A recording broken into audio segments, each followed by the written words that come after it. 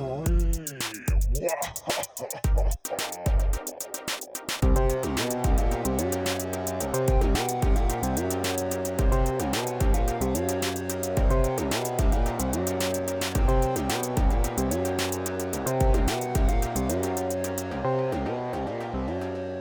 is Teenage Scream, where we lovingly dissect the best and the worst of 90s teen horror.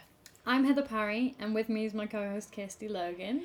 And we are sleepwalking. Weird, because I actually yawned when you were doing your intro, and I didn't know if I was going to be finished in time. Thought I was just boring you. I'm so sick of you, Kirsty Logan, after 8 seasons. It is our All Fair Street All the Time season. Heather hates me. And today we're doing The Sleepwalker. Let's launch straight in. Episode 7. Yeah. We've cut all down our wiffle waffle. We're all waffled out. I'll never be waffled out, you know this. We've emptied out a waffle maker. Moving on. Okay, tell us about this cover. I think it's cool. I think she looks like a giant baby, but... So, we've got a very blue-grey toned cover. We're unfortunately back to the bright red Fair Street R.L. Stein colour, which I thought the kind of muted pink from last episode was way better. So, how will I describe it? So we've got a woman, and she's walking in some water, but the spray behind her makes it look like she's kind of walking in from breaking waves, walking up to the beach. But there's loads of houses in the background, so unless the sea is on Fair Street now, which I don't believe is in the book. Everything's on Fair Street. It's got woods, it's got an island. It's got a big creepy house, it's got a cemetery. It's almost like he's not even thought about this. You know, like a proper writer would have a map of Fair Street. If they would, do you know what I mean? Like, I don't do that, but if I was going to set an entire book series or, you know, career on one particular street, I would have someone draw it out for me. See, I probably wouldn't and just hope nobody noticed. You would. Which is maybe what he's done. Oh, yeah, he has, and we have noticed. Anyway, so she's in the water up to her, like, ankles, sea spray behind her, lots of houses behind that, so it doesn't make any sense spatially. She is a brunette, a pretty brunette. She's got, like, long kind of gently waving hair that goes behind her shoulders. A brunette in a Robot Stein book. Oh, yeah, maybe she's red, and it won't describe it this way, don't worry. She's wearing, like... To me, she looks like a giant baby, but also she's wearing what could be like a plain hockey shirt. So it's big, it's got sort of half sleeves, but the sleeves are baggy. It's got a red collar, it's like a long white t-shirt, essentially, with nothing on it. And one of her shoulders is kind of like sexily poking out from where the collar's gone down her thing. I would wear that, to be honest. I could see you in that. I think she's got kind of, what's that Bonnie Tyler video? Total Eclipse of the Heart. Yeah, she's got Total Eclipse of the Heart vibes going on. Yeah, and her arms are like a doll's kind of arms off at the side. And I suppose she's supposed to have like a piercing stare. And underneath it says The Sleepwalker. She isn't safe, even in her dreams. Copyrighted material. I don't hate that. What is Nightmare on Elm Street? Copyrighted material. No, it just says at the bottom of mine, copyrighted material. So it does! I wonder what element it means. It's not the best. It's still got that retro vibe that we're enjoying with the covers, but it's not the best one. I wouldn't have it on a poster, like some of the others I would have on a poster. Yeah, like last week's. Yeah. It was really cool. There's been some good ones. It's not the best, but it's okay. Can I say, before we get really stuck into this book, I loved it and also fucking hated it. Interesting. It's got... kind of like aggressive ambivalence you've got going on. That's exactly how I would describe it, because there's some elements that I'm like, oh my god, I love this so hard. And then it has the most toxic hetero message that I'm going to say we've maybe ever had. Interesting. In these books. Oh yeah, it does, yeah. I'm going to go into it, but geez. Aggressive ambivalence could also be an alternative title for this podcast. We should be keeping a list. I like it. It's accurate. So I'm going to quickly go over our R.L. Stein bingo card. Jump scares, bland menacing, girls fighting over a basic dude, white blonde hair, pranks or jokes, a redhead little brother, animal cruelty, fat shaming, white supremacy, and a sports ball hat, the Beatles, or Stephen King. Okay. Although we haven't had a lot of Stephen King. Seems like maybe that was a later thing. What did we have in either this book or the last book? I think maybe this book. He used to always have a Stephen King reference. There is a specific writer reference, I think, in this one that I've not written down. Okay. Is it Stephen King? I don't think I did either. I think it might be Stephen King. So I'm going to read you the first page of... Must you? Yeah, and you're going to love it. Okay. It's going to be great. As pale as moonlight, Mayra seemed to float across the lawn. Her long coppery hair... Yeah, it's not brown. You saying Mayra? Yeah. Okay. So it's Mayra. How would you say that? Myra? But that would be Myra. I mean, I've never heard the name Mayra before. No. But I can't think how else you would say it. Okay, let's go with Mayra. Okay. Her long coppery hair billowed in the gusting night breeze. Her silky white nightgown shimmered in the soft light, flapping soundlessly in the wind. Eyes gently closed, Mayra moved effortlessly, almost ghost-like, barefoot over the tall grass. A chorus of tree toads started to chirp, but the noise didn't stir her. A few seconds later the song ended as abruptly as it had begun. Now the only sound was that of her breathing, hard and irregular, the only sign that she was alive, that she was real, and not a beautiful moonlit apparition. She reached the low hedge at the end of the lawn and turned as if guided by some inner radar. A car turned onto the street and rolled quickly past. The sleepy driver didn't even see her. So, I won't read you the whole thing, but she's sleepwalking. He's not written that, has he? That's too good. It's too good, though. That's what I'm saying. This book. I started off and I was like, oh, I think this is going to be, like, my favourite Robert Stein book. But, I mean, it goes very badly off the rails, but, yeah. Do you know too what? Good for him. I think... What year did this come out? I think late 80s, like 89. You know what I think they've done? I think they've drafted in some ghostwriters, specifically CBC. Oh, do you think? Oh, it's so CBC. Maybe that's why I like it. Yeah. But what? They've got him in to do the end. Yeah. I think they've got him. They've had her write the book and then had him be like, put his sprinkle of shit on it. Little jobby sprinkles. Yeah. I'd love to know whether that's true. Yeah. If you worked for Scholastic in the late 80s, can you please get in touch? We won't say your name on the podcast. We'll be like that publishing spilling tea thing or whatever. Except 30 years out of date. But we'll have actual tea, which nobody except us will care about. Anyway, so here's the story of the sleepwalker. Mayra, or possibly Myra, has a job. She's going to get paid $5 an hour, which at the time I imagine was about $50 an hour. Yeah, that's a lot. That's $1 million in today's money. To make an old lady called Mrs. Cottier her lunch and read to her. But there's a problem. So Mayra's mum is a nurse, and she nursed Mrs. Cottier once when she wasn't well, and she said Mrs. Cottier is a rank old bitch. That's not a quote. Okay. That's not a quote from the book. That's how I'm choosing to paraphrase it. Fair. She says she's not very nice. And so then Mayra's like, oh no, it's not going to be worth the $5 if she's a rank old bitch. However, when she gets to the house, Mrs. Cottier is actually really nice and chill. However, this is when it's becoming my kind of thing. She's got all this weird stuff in her house. Oh my god, can I do a list? Okay. Oh my god, I'm so excited. Mrs. Cottier's Knickknacks, which is also a really good podcast name. That's a good title. Mrs. Cottier's Knickknacks. Colourful vases, ancient looking pieces of sculpture, porcelain figures of strange looking people, antique jars filled with shells or feathers or colourful powders, carved cats and birds of wood and stone, a pair of tiny white gloves stained brown with age, rimless eyeglasses and a monocle, faded pressed flowers, a ceramic chicken's foot, several carved moon crescents. What's just a weird sentence? Sorry. Yeah. A stuffed white owl, a small stuffed mouse, a paper mache pig's mask, and a bronze figurine of a boy with one arm. Right? I love her. Yeah. I love her. Do you know what it reminds me of? Our friend Camilla Gridova, excellent writer, read her book The Doll's Alphabet. That's what her house would look like. If she could have anything she wanted in her house, that's exactly what it would look like. Yeah, I'm pretty sure she's got some of this stuff. Yeah. I'm pretty sure she's got papier-mâché pig mask. She's got a wolf mask. Yeah. So she has. And has probably got a stuffed mouse as well. It's very CBC as well, though, isn't it? Isn't it? As well as CG. Mm-hmm. I see what you mean. I like this theory. But did she need to ghostwrite?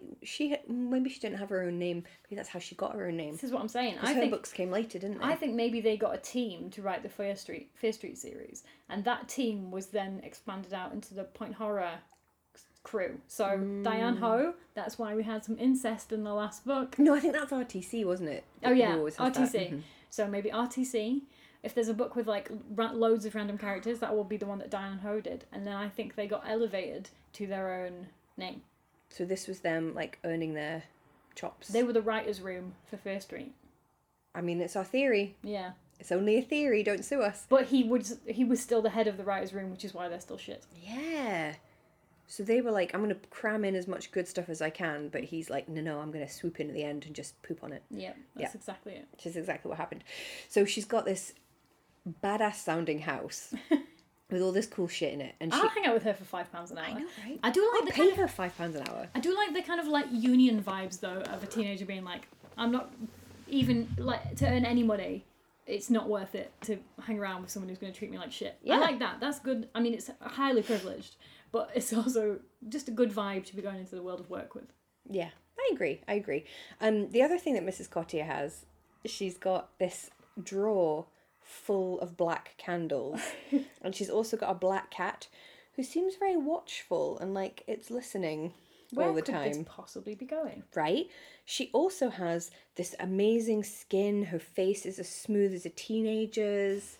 And also we learn that she had a son called Vincent who drowned when he was 3, and she has this incredible guilt. Vincent Price? Could be. Oh my god. She has this incredible, I think the ages are wrong there, this guilt over the fact that she couldn't save Vincent. And then also Mary sees 2 very blonde kids, ding ding ding bingo, ding, ding, ding, ding. Dab, dab. Playing in a graveyard. But then when she goes to tell them off for, desecrating the graves or being disrespectful, they're gone. So as you can see, all these intriguing details are introduced. We have all this kind of witchy shit in this woman's house. How does she look so supernaturally young? Where did these kids go? Are they ghosts? Don't get into any of it yet, but make note of it. Okay. Because, as a reader, you're like, ooh, all these things are going somewhere, and Rosie's padding about very noisily. Okay. We'll pin them. Have you made... Pin them all. Okay. We're going to come back to them. Pin them on the papier-mâché pig's mask. Oh, yes, please do. If you've made a papier-mâché pig's mask, we want to see it. That sounds incredible.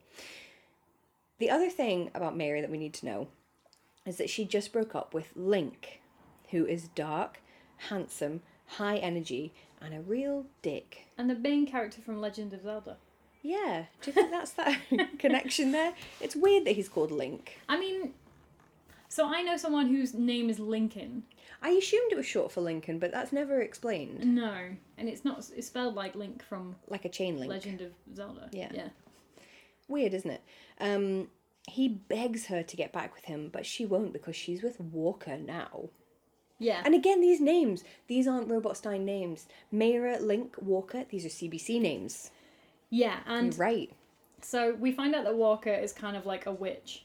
But I'm going to say that Walker isn't really a witch name. It's more of a Texas Ranger name. Well, he's not a witch. He's a magician. Magician. Yeah. So he does, like, magic tricks. Yeah, but he's also into the occult. You can try really hard to make magic tricks cool, but it's just, I'm sorry, it can't. I also don't believe that anyone into, like, Wicca is called Walker. No, I know. Walker's like a jock name. It is a jock name. Yeah, you're right.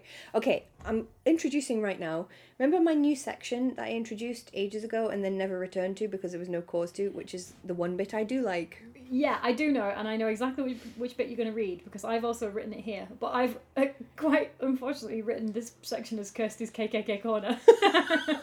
God, please don't call it that. Is it when the guy comes to the door? No. Oh my god, so there was another bit you thought would like. Here's the bit I actually like. Okay. So there's a knock on the door. Mary got to the door first and pulled it open. A balding, middle-aged man with a red face glared at her angrily. Despite the heat of the afternoon sun, he was wearing a charcoal grey wool suit. He mopped his broad forehead with an already wet handkerchief. Mary saw that he was carrying a peach in his other hand. "Where's Mrs. Cottier?" he demanded without saying hello or giving Mary any kind of greeting. I'm coming, Mrs. Cottier called from behind Mary. Is that you again, Mr. Clean? It's Cleeg, not Clean, he shouted angrily. His face got even redder. What do you want this time, Mr. Clean? Mrs. Cottier asked. Appearing beside Mary in the doorway, he rolled his eyes and held up the peach. What do you think? He asked nastily. So, he's mad that her peaches keep falling into his garden. And I'm sorry, I feel like this is some Flannery O'Connor shit. This is like a Southern Gothic, the sweaty man holding the peach. He's angry that the peaches keep falling in his garden. Like, I think that's fucking good. It's way more well written. It's way better written than the usual Robot Stein stuff. Yeah, he just doesn't write like that and can't. No. So it's not him. I also do like... I think it's Jane Stein, his wife. No, I think it's Caroline B. Kennedy. I like that Mrs. Cottier says, I can't stop the peaches from falling out of the tree, because that's very, if you don't like my peaches, don't shake my tree, which is a thing we see all the time. Who said that? I think it's Shirley Jackson, wasn't it? Yes, I think it was, yeah. Our queen, Shirley Jackson. See, I even think that's got kind of Shirley Jackson vibes to it. Yeah, true. Like, she would have written it maybe a bit more elegantly, but it's got the vibes. So anyway, what happens is Mr. Clean... Wait, can I tell you... Well, okay. Oh yeah, what was the bit you thought I would like? Maybe you should finish your bit about Mr. Clean. So he drops his hanky, and later Mira finds Mrs. Cottier muttering over the hanky in a kind of maybe a witchy way. And then the next time she comes around, she sees an ambulance. She thinks it's Mrs. Cottier, but it's Mr. Clean. Did she curse him? What happened? Well, I think he fell down the stairs. I think he fell out of a tree. Or he fell... Or he was trying maybe to cut the tree down. Tree. Again, we've got a tree again. It's so good. So again, good. Put a pin in that as well. The tree, the peach tree. What's the significance of the peach tree? Pin it all to your papier-mâché pig head. I thought Kirsty's KKK Corner was going to contain with a K. When she was a little girl, a boy from down the block had given her bad dreams for weeks by telling her the story of why the gravestones there were all crooked. It was because the dead people underneath were pushing up with their shoulders, pushing up every night, trying to push the gravestones away so they could climb out. To this day, crooked gravestones in a cemetery gave Myra the shudders. I actually love that bit. Yeah. Yeah. Again, I do like that. He wouldn't come up with that. It's too good. He wouldn't think of people and the consequences of their actions. Or like a child misunderstanding something and it becoming like a horror moment. Yeah, no. He wouldn't think of that. He wouldn't understand. He just thinks slime. Stinky slime comes up through the There was tap. a cemetery and it was covered in slimy rats. Yeah, exactly. That is what he would do. And then a quip. And then a possessed ventriloquist doll. And then a sponge. Yes, you're right. It is CBC. That's why I like it. Yeah, it is her. So anyway, what happens is Mira starts sleepwalking. And she sort of wakes up in the night. I won't go through every episode of Sleepwalking, but they do get a bit repetitive. She keeps kind of waking up in the night and she realises that she's going closer and closer to the lake with every sleepwalk. And then eventually... Again, is very you. You enjoy that kind of stuff. This is very Caroline. I love it. So eventually she sleepwalks into the lake and she doesn't wake up until she's like fully in the water and drowning and she has to get rescued by a fisherman. And it's actually pretty scary. Yeah. I think it's actually a really scary scene because you could die doing that. Yeah. It's good. It's a good bit. So, let's talk about her relationship with... Well, 'cause up until this point, the book has mostly been like, she goes to Mrs. Cottier's house, she reads to her, she starts to suspect that she's like suspiciously witchy, and then the sleepwalking. So, alongside this, we have her relationship with Walker, which seems, I'm going to say, pretty healthy. They seem to have... I mean, they are the goths in the school. They are. They are. And it's good. So, for example, oh my god, the Fear Street multiverse, she catches him with Suki from the overnight. Yes! Can you believe it? They're tying together. Her platinum hair was spunked. Oh god. It wasn't spunked. Her platinum hair was spiked, punk style, with about a ton or two of gel. Gel again from the other book. She wore a people t-shirt, a purple t-shirt, and matching purple tights like she did last time. That is Suki. Under jean cut-offs, which is a great look, and I definitely had the kind of jean cut-offs with leggings underneath look. I did that as well. Yeah. With the fishnets I even wore. Yeah, oh yeah. Yeah. Mm-hmm. But yeah, she said that's frightening. That's weird, isn't it? I think, that's the first time I've noticed a character overlap. Which, it kind of makes sense because there's all these books, all these kids go to the same school. Yeah. You would think there would be more overlap. And they're all kind of in the same year as well. Yeah. Maybe they'll... I mean, this is only, the 5th or 6th actual Fear Street book? Like, what number is it? Yeah, well, I think we've skipped over a few. So generally, unlike the regular seasons, we're kind of doing these ones in order. Yeah. But we've gone slightly out of order because we already did some of them on the Patreon. No, the Sleepwalker is number 6. Oh, is it? Okay, but this is episode 7. Oh, right, okay. And also, we've had 2 for the films. Okay, but we're more or less there. Yeah, pretty much. So maybe we'll find out a lot more of that now. Mm-hmm. Maybe. Find out a lot more of that. Maybe that we'll have more characters that appear. Are we going to ultimately read every Fear Street book? Kirsty. Is that our lives now? Fuck off. Is that our whole lives? At some point, I'm going to have to put a stop to this. There's hundreds of them at some point. You're like, I mean it this time. Rosie just turned around and started, chewing on my foot as if to say, save one of us, please. So, She catches Walker with Suki, who does not have spunky hair. And he says... You don't know. Well, that's true. I don't know. And you know what, Suki? You do what you want, girl. You do you. You have fun the way you want to have fun. But he says, no, we're just friends. Like, why can't a guy and a girl be friends? Good point. And also, I really like this bit. I'm so leaning into your theory that he didn't write this, because the dialogue in this is way better than his usual dialogue. Because this is what Suki says. I was working at Frosty's here at the mall, you know, the hair place, but I got canned. They wanted me to work too many hours. I said, like, forget it, you know? Like, that sounds real. That's like a child speaking. But that's, like, real dialogue. Yeah, that's a teenager. That's, like, how a teenager would speaks. talk, yeah. Which I'm like, Robot Stein, you know, if you try, you can really do it. Or you can pay someone else to do it for you. Because I think that's good dialogue. So also... A bit later in the book, Mayra is getting really upset about all the sleepwalking. She wants to have a weekend away with her friend Donna, and we have this. She had to break a date with Walker. He sounded disappointed, but he was very understanding. Get going, he said, have fun, and don't think about anything heavy. That's chill, right? That is. That's good boyfriend behaviour. Heavy's very 70s dialogue, isn't it? Oh man, heavy. that was so heavy. So heavy. But I think that's good. He's like, you know, she seems kind of surprised that, like, oh my god, he didn't have a tantrum about me breaking a date with him. And you're like, yeah, why would he? Yeah. I guess, I don't know. He seems to think that that's what would happen. And then later, she wants to go to the lake that she sleepwalked into to kind of see, like, why is it calling to me? Because she doesn't think she has any connection to the lake. And so Walker can't go because he says he's babysitting his nephews. And he says...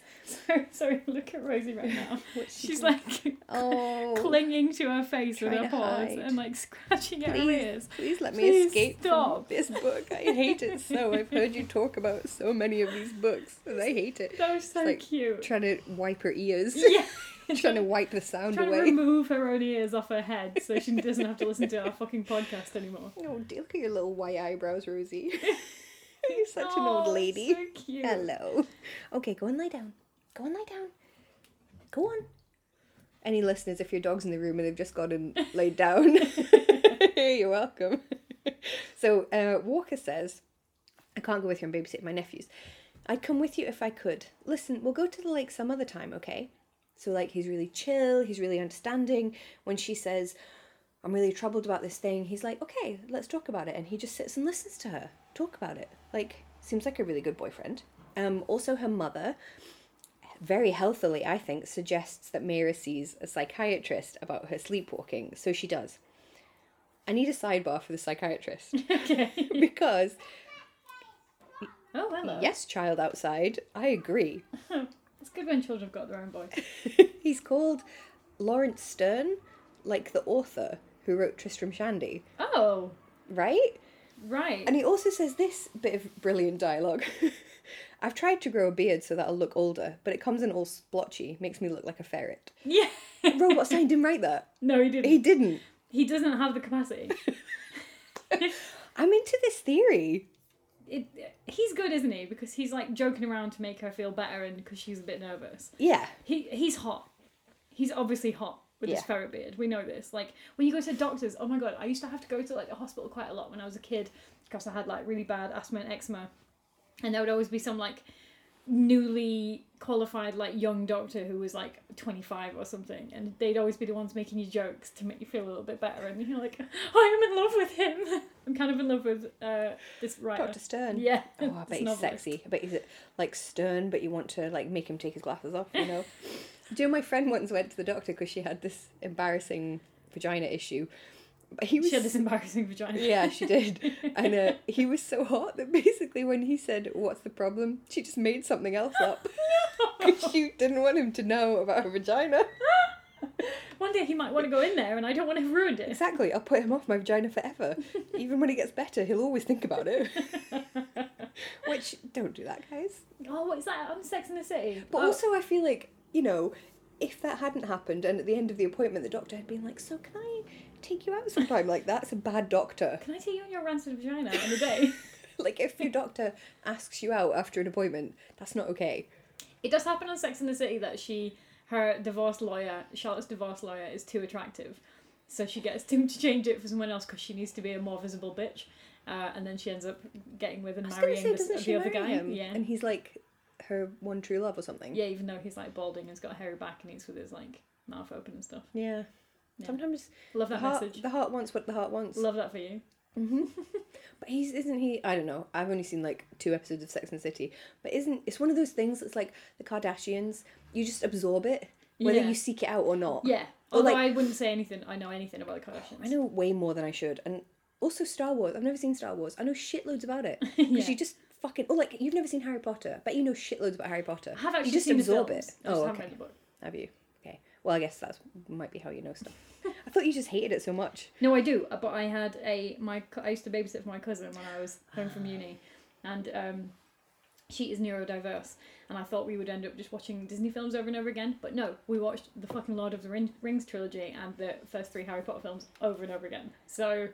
And that would take a long time to watch all 3 Lord of the Rings. Yeah, Was it the extended editions? Hell of a lot about those films, and she was also like, she would have been like maybe 9 at the time. Mm-hmm. So I was like, should I be allowing you to watch these things? But we had a great time. Mm-hmm. But unfortunately, I hate both of those Oh, franchises. I think I would rather watch Lord of the Rings than anything else we've just mentioned. Yeah, I mean they're very good films. I will say that. Yeah, I don't hate the franchises of Lord of the Rings. I just am so uninterested in reading the books. Oh, you've invented a new language. I can't read it. Well done. I know. And also, like, why? Why? Yeah. Why? Oh, I read The Hobbit as like to test, be like, well, let's see if I like The Hobbit, and if I do, I'll read the whole. And I hated it. I feel like I read the first page of Lord of the Rings when I was younger and went, no, not for me. Sometimes you just know, just like when your bald, hairy back partner, you just know. He's a good guy in the end, though. Okay, that's good. Although she does have an issue that he wanders around the house naked on all her like very fancy white furniture, and she has to like ask him to put some pants on. But I think that's really cute. What's wrong with that? Because she doesn't want his testicles all over her white furniture. Oh, I forgot about balls. But he also does put. I forgot that people have balls. He also puts his used tea bags everywhere, which is a really nice little thing for them both those issues to occur at once. That's quite nice. Why would you just put it in the bin? Yeah. Good, I don't know, why point. would you leave the cores of fruit that you've left, why would you leave them in random places all over the flat? David. Or put them in like the bathroom bin, which never gets emptied, so that it just stinks in there, and then when someone does take the bathroom bin out, it's covered in fucking mould. Well, do you know what Annie does? David, who you adore with all your heart, and Annie, who I adore with all my heart, but she will not quite finish something. Oh. So there'll be like a splash of milk, like not even enough to put in a cup of tea, or like I'll open the peanut butter and there'll be like a scrape, and then I'll be like, Annie, why didn't you just throw that away? And she's like, well, no, I didn't want to finish it in case you wanted some. And I'm like, but that's not enough. That's just snack for me chicken. to have some. That's how little can a person eat to avoid taking the thing out. Yeah, that's very annoying. It's annoying. But I think in her head she's like, well, I won't finish it because Kirsty might want some. Like, she's trying to be good, but she's not really thinking about the quantity of what's left. David's not being good. He's just being lazy with the fruit pips. So now what I do is I just pick it up and go and put it in his hand wherever he is. And then does he eat it? No, then he gets up and puts it in the fucking bin. Oh. Love you. Yes, we love you both very much. Stop being so annoying. Okay, so back to the story. So after Mira sleepwalks into the lake, this is me talking about how her mum is a really good mum, I think. Okay. So after she sleepwalks into the lake and she kind of comes home and she's like frightened by it, it's 3:30 in the morning and her mum makes her tomato soup, even though she's got to get up and go to work as a nurse. She's a great mum. She and is. Again, Robert Stein has never written a woman well. Yeah. He certainly hasn't written a good mum. No, never. No. But you know who has? CBC. Yeah. Yes. She's also written some terrible parents, but she's written some good parents. Do you remember in Freeze Tag? That was a good mum. What was she like? Her mum was really nice, and she made her cocoa, and she always had snacks in the house in case other kids from school came around, even though they never did. That reminds me of my friend Jen, who always has snacks in her bag. Oh, is she a mum? That's very mum. No, she's not. It's Jen. You know Jen. Oh yeah, she just is a person one of those that people really who needs is snacks. a mother to others. Yeah, Yeah. she's very mothering. Yeah, But also just really loves snacks. So she's always got them. but she doesn't love them so much that she won't share them. Exactly. That's See? a good person. Mm-hmm. I was out with my mum the other day and I was like, oh mum, don't suppose you've got a tissue? And she's like, yep. And I was like, of course you fucking do. But you've got a little box of raisins in there as well. Such a mum thing to have.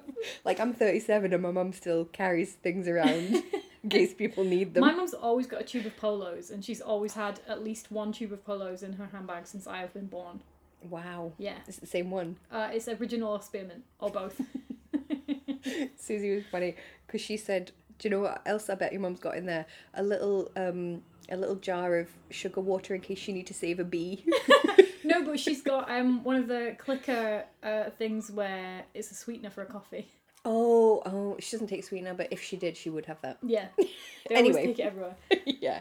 Do you know who's not healthy and who does not have a healthy relationship? Link. Oh, God. That guy is deeply unhealthy. Here's what happens. So remember Christ alive, can you hear those seagulls? Seagulls? Are they going to burst through and kill me? To start battering on the window. Give us the Fear Street. So do you remember at the start? Take it. Take the Fear Street. Christ. Take it out to sea and drop it. So remember he cornered her at the start and was like begging her to get back together, and she's like, no, I'm with Walker now. So he corners her again, and she agrees that he can drive her home because it's about to rain. And she's like, well, I should really trust him. But he's like, drive into the woods with me to make out, essentially. And she won't go where he wants her to go. And we have this. He was furious, seething with anger at being rejected once again. Yeah, that's healthy. Oh, no. That's a healthy response. No. So he's almost gonna burst and like hit someone. Okay. She also finds out that he's Mrs. Cottier's nephew, but he never mentioned it. Oh. Yeah. So he's sus as fuck, Link. Yeah. I'm gonna say his actions are really troubling. So again, pin all this to papier-mâché owl, because you're gonna need it all. So then what happens is, remember she has the weekend away with Donna, and then they go to this little cabin by the lake, seems really chill and nice, and then they meet this little boy and they're sort of playing with him and his toys, and he's got this little toy car and he's just playing around and he throws it in the lake, and Mayra starts freaking out, shrieking, no, but like she doesn't know why. Weird, right? It is weird. Annoying. I mean, yeah. As well. That will actually get explained. But yeah, so that introduces a little bit of mystery. So we've got loads of like all these strands of mystery running through. Okay. So then she's back at Mrs. Cottier's house. She's with Walker and she finds all these books on the occult and sleepwalking. See, I still am just imagining him as Walker Texas Ranger. So it's really funny when I'm just like, oh, there he is amongst the occult. Do you know what I imagined him as? Walker, the picture book publisher. And the logo is a bear holding a candle. Do you know Walker's are the crisps? Oh, yeah. I imagined him as mainly made of crisps. A crisp. Well, I imagined him as a bear. So we've all got a weird image of Walker. Wait, if you're European, you probably call them Lay's, don't you? Or is that American? Is that the same brand? Yeah, of course it is. It's got the exact same logo. I never really looked. They're the exact same crisps. Never sorry. really looked at it. I just knocked the microphone there. Yeah, if there was a big noise there in your I like ears, to make apologies. listeners feel unsettled. You never quite know when one of us is going to knock the microphone. Or someone might bark or laugh too loudly. Just like to keep you on your toes. So they find all these books, and Mayra decides that Mrs. Cottier has cast a spell on her to make her sleepwalk as revenge for the experience she had when her mum was nursing her. Mm-hmm. Right? I actually love this bit. It's so fun. No fucking way Robot Stein wrote this, right? It's too good. Here's what happens. Mayra moved closer to the sink to see what the old woman this is Mrs. Cottier, was cutting with such ferocity. Then she sank back, groaning, feeling sick. It looked like a human hand.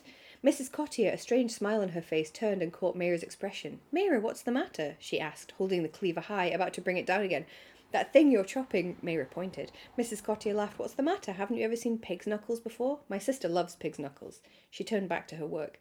Pig's knuckles? They didn't look like that, did they? Chop, chop, chop. I want you to create a mental image of this next part.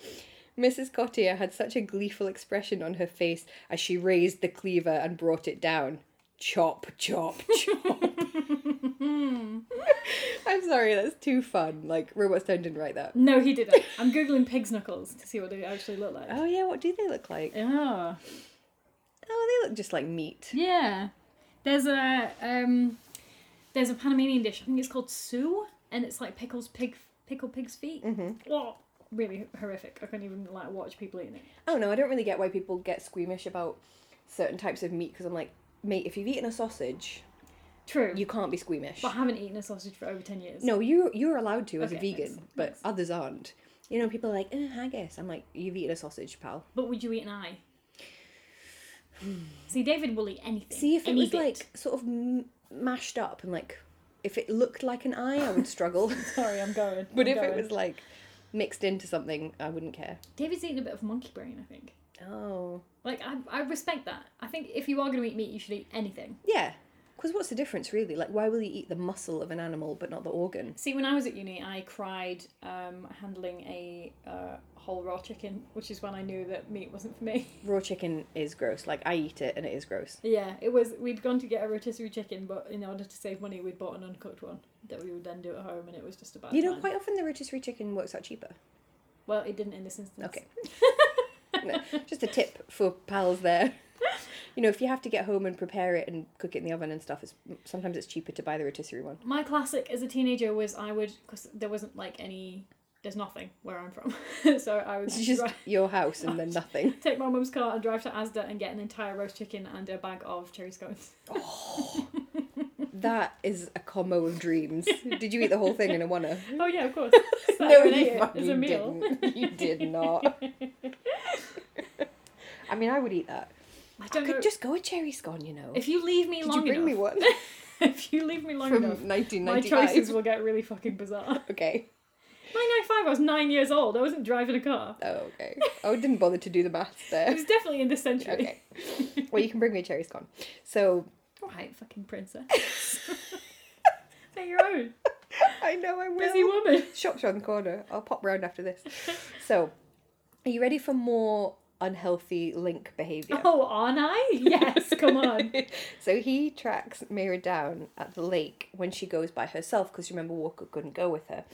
And he grabs her multiple times, refuses to let go when she tells him to, tries to kiss her, and she has to literally hit him in the face and run into the lake to get away from him. Yeah. So, like, profoundly unhealthy. Yeah. Okay, Horrible. now, are you ready for everything I've just said to go completely out the window? Yes. We're like past halfway through the podcast. We've set up all this shit. You know, Link, his deeply unhealthy behaviour, Walker being actually pretty chill and a good boyfriend and displaying what I think is like a healthy display to teenagers of like how a relationship should be. Yep. Um, Are you about to say this is where Robert Stein takes over the novel? Yes. Okay. So this is when he was reading what CBC had done. Presumably she wrapped it all up really well. And he was like, no, we're going to do it this way instead. So here's what's happening. I've written, but, oh God, but. Now that she runs into the lake, she remembers that weeks ago, Walker stole a car, was driving it too fast, and then crashed into another car, which crashed into the lake, which had people in it. Well, the car had people in it. Mm-hmm. Walker refused to help, and everybody died who was in the car. Pretty horrible. Random escalation of violence. Random escalation of violence. Dab, dab, dab, dab, dab. And then, this is how you know that Robot Stein took over. Because Walker hypnotized her so that she would forget. And then the sleepwalking is her trauma emerging. Okay. And then what happens is Walker appears and he tries to drown her. And here's a quote of why he's trying to kill her. I can't let you ruin my life. I'm going to be a famous magician. Not musician. A famous magician. You need to finish that off. I'm going to be a famous magician. I can't let you ruin that. I mean, you can't. You can't let someone ruin it. The only person that is allowed to say that is David Blaine. Maybe he did say it once. Maybe. It's David Blaine. Maybe somebody was trying to stop him from being a famous, I was going to say musician. Magician. Oh, what was that really cool old magician called that my friend Natalia knew? He died like last year. You don't mean Paul that was married to Debbie McGee? Daniels? Yes. He's no. Well, I was going to say, I don't think you would describe him as cool. He was old, though. No, he was called the Amazing Randy? Not James Randi? Yeah, that was his it name? him? The Amazing Randy. And he's the one that put all the money into if someone could prove like psychokinesis or Yes. anything like that. Yeah. And I think Uri Geller, he like said he would pay Uri Geller $1 million if he could prove, and of course he couldn't prove anything. Yeah. Mhm. Yeah. I think he died last year. My pal knew him. Oh. Apparently a really cool guy. Oh. He can say that. Yeah. And David Blaine, who is not a cool guy, but He is. seems like a real hard work, doesn't he? He He seems like a guy that if you went to a party and he was there, you'd be like, oh God. So I'm going to just say that there are a lot of writers who are really dedicated to their own brand and narrative, and it makes them fucking exhausting to be with in real life. It makes them like quite successful, but it makes them really tiring and really hard work.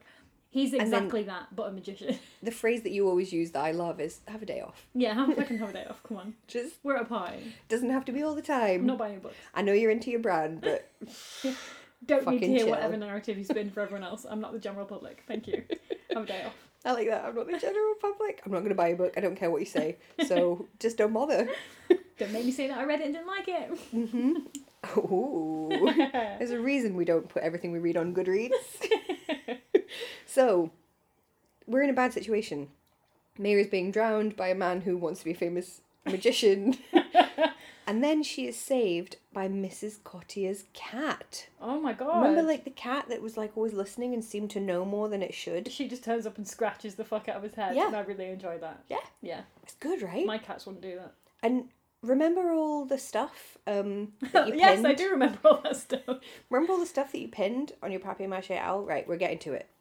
Pull all the pins out so you've got all the bits, right? Are you just going to say to throw it away because he's not going to address it? We'll see. I'm going to tell you why I'm mad about this book. Okay. So the chill, nice guy was actually a cheating murderer. And what about Link, who was violent and aggressive and possessive and unhealthy? He says, "The only reason I was such a creep was that I cared about you so much." And then they get back together. I love that we've written down exactly the same quotes from this book. I'm so angry. It's so annoying. Why has he done that? Why has he turned it about? So, like, every fucking... I know we talk about this a lot on the regular episodes of, like, the relationship and romance lessons that we learn from these books were so shit. And I'm going to say, I think that's the worst one. Yeah. You know, If a guy is too chill and wants you to have your own space and have friends, it's because he's cheating on you. he single-handedly delivered us as a generation into the hands of therapists. Yes. You know how men who aren't nice guys who think they're nice guys go, women don't want us because they think we're all going to fuck them over. Well, this is why. Women don't want me because I'm too nice. Yeah, and you're this like, is why. I guarantee that's not why. It's not the case at all. You're not. But if it was true, this would be why. Yes. This book would be the reason. Do you think Robot Stein is a MGTOW? I think he's a creep. Is he an incel? He might be a MGTOW as well. Mhm. Men, yeah, MGTOW, not MGTOW. I had a really wonderful moment the other day with my mum. I can't tell if this is real or not, but it was like someone's Twitter profile, and it was like basically everything that you don't want to know this person. And the profile was something like, I don't want to be friends with you if you're any of the following, and every single one of them was misspelled, which is why I'm like, this must be a spoof, it can't be real. So it was like, if you are a feminist, if you are vaccinated, if you are an SJW, and half of them, my mum was like, what's that? Oh, What God. does SJW mean? And I was so like, jealous. oh, Mum, there's just so much of horrible internet that you don't know about, and I'm so happy for you, and please keep it that way. Yeah. And it was just all these things that, and it was, this is, I'm going to say an offensive word now, so just skip forward 30 seconds. He was also like, if you're a libtard, I don't want to hear about it. And she's like, what does that mean? And I was like, oh, Mum, Oh. I'm going to break it down for you, but I like that you don't know. I like that you're living in this world where you don't hear these phrases. So jealous. I know. I wish I lived in that world. I know. So she also didn't know MGTOW. I was like, I don't even want to explain it to you, Mum. I want you to live in your nice world. Oh, I know. So I'm not happy about that. Let's go back to your little pile of interesting things. Okay. Which, to recap, it was Mrs. Cottier looking kind of supernaturally young. It was her having all this drawer of like the black candles and the spooky ghost kids in the graveyard, all of that stuff. Remember her dead son Vincent who drowned, all of those things. Yeah, we never found out anything. Throw them away. Who because cares? they've been throw them away. None of it gets returned to. So It doesn't matter. So here is also, I have been doing a little bit of Googling while you've been speaking. And I've Googled Fear Street the I Sleepwalker. like how intently you listen to me. I've been very good though. Fear Street the Sleepwalker, Caroline B. Cooney, right? And it doesn't say, yes, she ghostwrote this book. But it does remind me that Fire, her Losing Christina series, Oh yeah, we did them on the Patreon. someone sleepwalking. Which I'm not saying is the most unique thing in the world. But she's doing odd things while she's sleepwalking, and I think it's because of some sort of repressed trauma. I can't remember.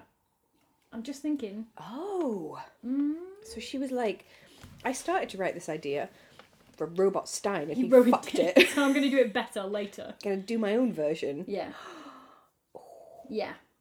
Anyway, so that's the end of the book. She gets back together with Link, and it turns out that the reason that Mrs. Cotty has all this stuff is that she's this like super cool academic, and she kind of studies all this stuff. Marina Warner. Which is, oh my god. Marina Warner, I love her so much. Like, I want to be exactly like her, but also like want to be her friend. I kind of want her to mother me in like a slightly creepy way. I still can't get over the fact that she gave me her card with her home address on it. What? I know. I was like, aren't you afraid that I'm weird? You basically given out your home address on this podcast, so you're not afraid no listeners are weird? True. Maybe we're just all far too trusting. Can I do my Parry's favourite line? Please. What are you staring at, big neck? Big neck? Big neck. Like wide or long neck? Yeah. Don't know. Big neck. Wow. That's what I'm going to start saying to people. He's staring at big neck. Can I also do my lowlights? Oh, yeah. The lowlight is the It's at the point at ending. which Robot Stein takes over. It's so obvious, isn't it? It's The so point that obvious. he takes over. Because he doesn't have the capability of writing that well. No. Like, he actually cannot. Or do you think he can? It's just... No. Why bother? Why bother giving something 10 out of 10 if you're already a multi-millionaire doing it at like 4 out of 10? No, I don't, because I think so why do you think he did it for this book then? Randomly. I don't know. And then why didn't he Maybe he keep just it till the had end? extra time or he was in a good mood or something. No, obviously. They gave him a schedule that was way too much for even Robot Stein, who puts no effort into his books, to handle, because they probably immediately there were loads of people who were trying to do rip-offs, and they were like, we need to get these books out. So this could be bollocks. The timeline of this could be way off, but this is my hot take. We've got a theory, you know. So then he wrote like 5, and he was like, do you know what? I've realised I'm doing the same thing over and over again. Maybe I'm going to need to get some like fresh blood in here. So they were like, hey, RTC, Diane Ho, Caroline B. Cooney, people who've been kind of not really succeeding under their own names yet, but they or might maybe they do. hadn't even published under their own names. They wouldn't have published in the point horror sphere yet. Yeah, maybe they were doing adult novels or something else. So they brought them in, and they were like, we're going to need you to write like the majority of these books, and he'll just come in and put his own on it, because he just can't write this many books. I mean, how many Fear Street books are they? Oh, hundreds. Yeah, we've got, I mean, there's like... We've got hundreds sitting there waiting for us. Yeah, and that's that I taunt you with. That's a lot of books to read, even when they're fucking shite. Mm-hmm. So they got them in, and they fed them in, and then they just fed all their great writing and ideas through the Robot Stein shit machine. The shit robot, if you will. Oh, yeah. So they fed in information, and out came a poo. But it still had some kind of how the remnants of body the works. good information. The good information was like a sweet corn. Yeah, And yeah. it came littered throughout the shit. Got That's it, what I got it. think's happened, yeah. I think that's accurate. I agree. Yeah. It's a tricky one, isn't it? Because you're like, is it good, though? I mean... No, it's not good, because it it's been ruined. started good, though. Yeah, but it's been ruined. There's so many... It's so frustrating, because there were so many elements of this that I loved, and I really thought I was going to love this book. I thought it's going to be like... Remember when we read Dream Date in, like, season 1, I think it was? Yeah. And we were like, this is actually really smart. It has a really good message about, like, abusive relationships and kind of unhealthy hetero teenage relationships. I mean, I guess also unhealthy queer relationships. You could take the same messages across. But it doesn't do any of that. It does the fucking opposite. Yeah. And I loved all the witchy bits that just get dropped completely. Yeah. What's the point of any of that? What is the point? Nothing. Very annoying. I'm going to go and read a CBC instead. Yay! So, yeah, is it good though? Sadly, no. Nope. I mean, on balance, I'm going to say 3. Because it started... Oh, but then it gets so offensive. Like, I want to give it a 1 for how offensive it is at the end. Yeah. I mean, that is it is really tough to score it. We almost have to score it in 2 parts. I'll give Yeah. 4 to the beginning. Yeah, I agree. And And then then 1 to the end. 0 at the end. I think that might be our first 0. Like, Robot Science have given us some shit before. Yeah, but I'm giving it 0 because it's like you ruined people. Yeah. With that. Yeah. You've really ruined people. That's like a dangerous thing to do. So read the book. Is it good bad though? Oh, is it good bad? I mean, I love the peaches bit. Yeah, but that's not bad. That's good, good. though. Yeah. It's not even really good bad. No. I mean, the whole is good bad. Literally good, then bad. Yeah, it gave us something to be mad about. Two? For good, Yeah. bad. So do read the book, but read the book up until about 70% through. And then just put it aside and make up your own ending. Yeah. In fact, why don't you write an ending and send us it? Oh my god, yeah. That would be so fun. If we were more organised, we would have like made that a thing. Yeah. But we're not. Yeah. But send us it anyway. If you can fit it in a tweet, great. You can tweet us. Just see my segue. Oh, nice. Right? Yeah, that was great, but you didn't do it on purpose, which No, is I why didn't. you made that sound. No, I fucked it up.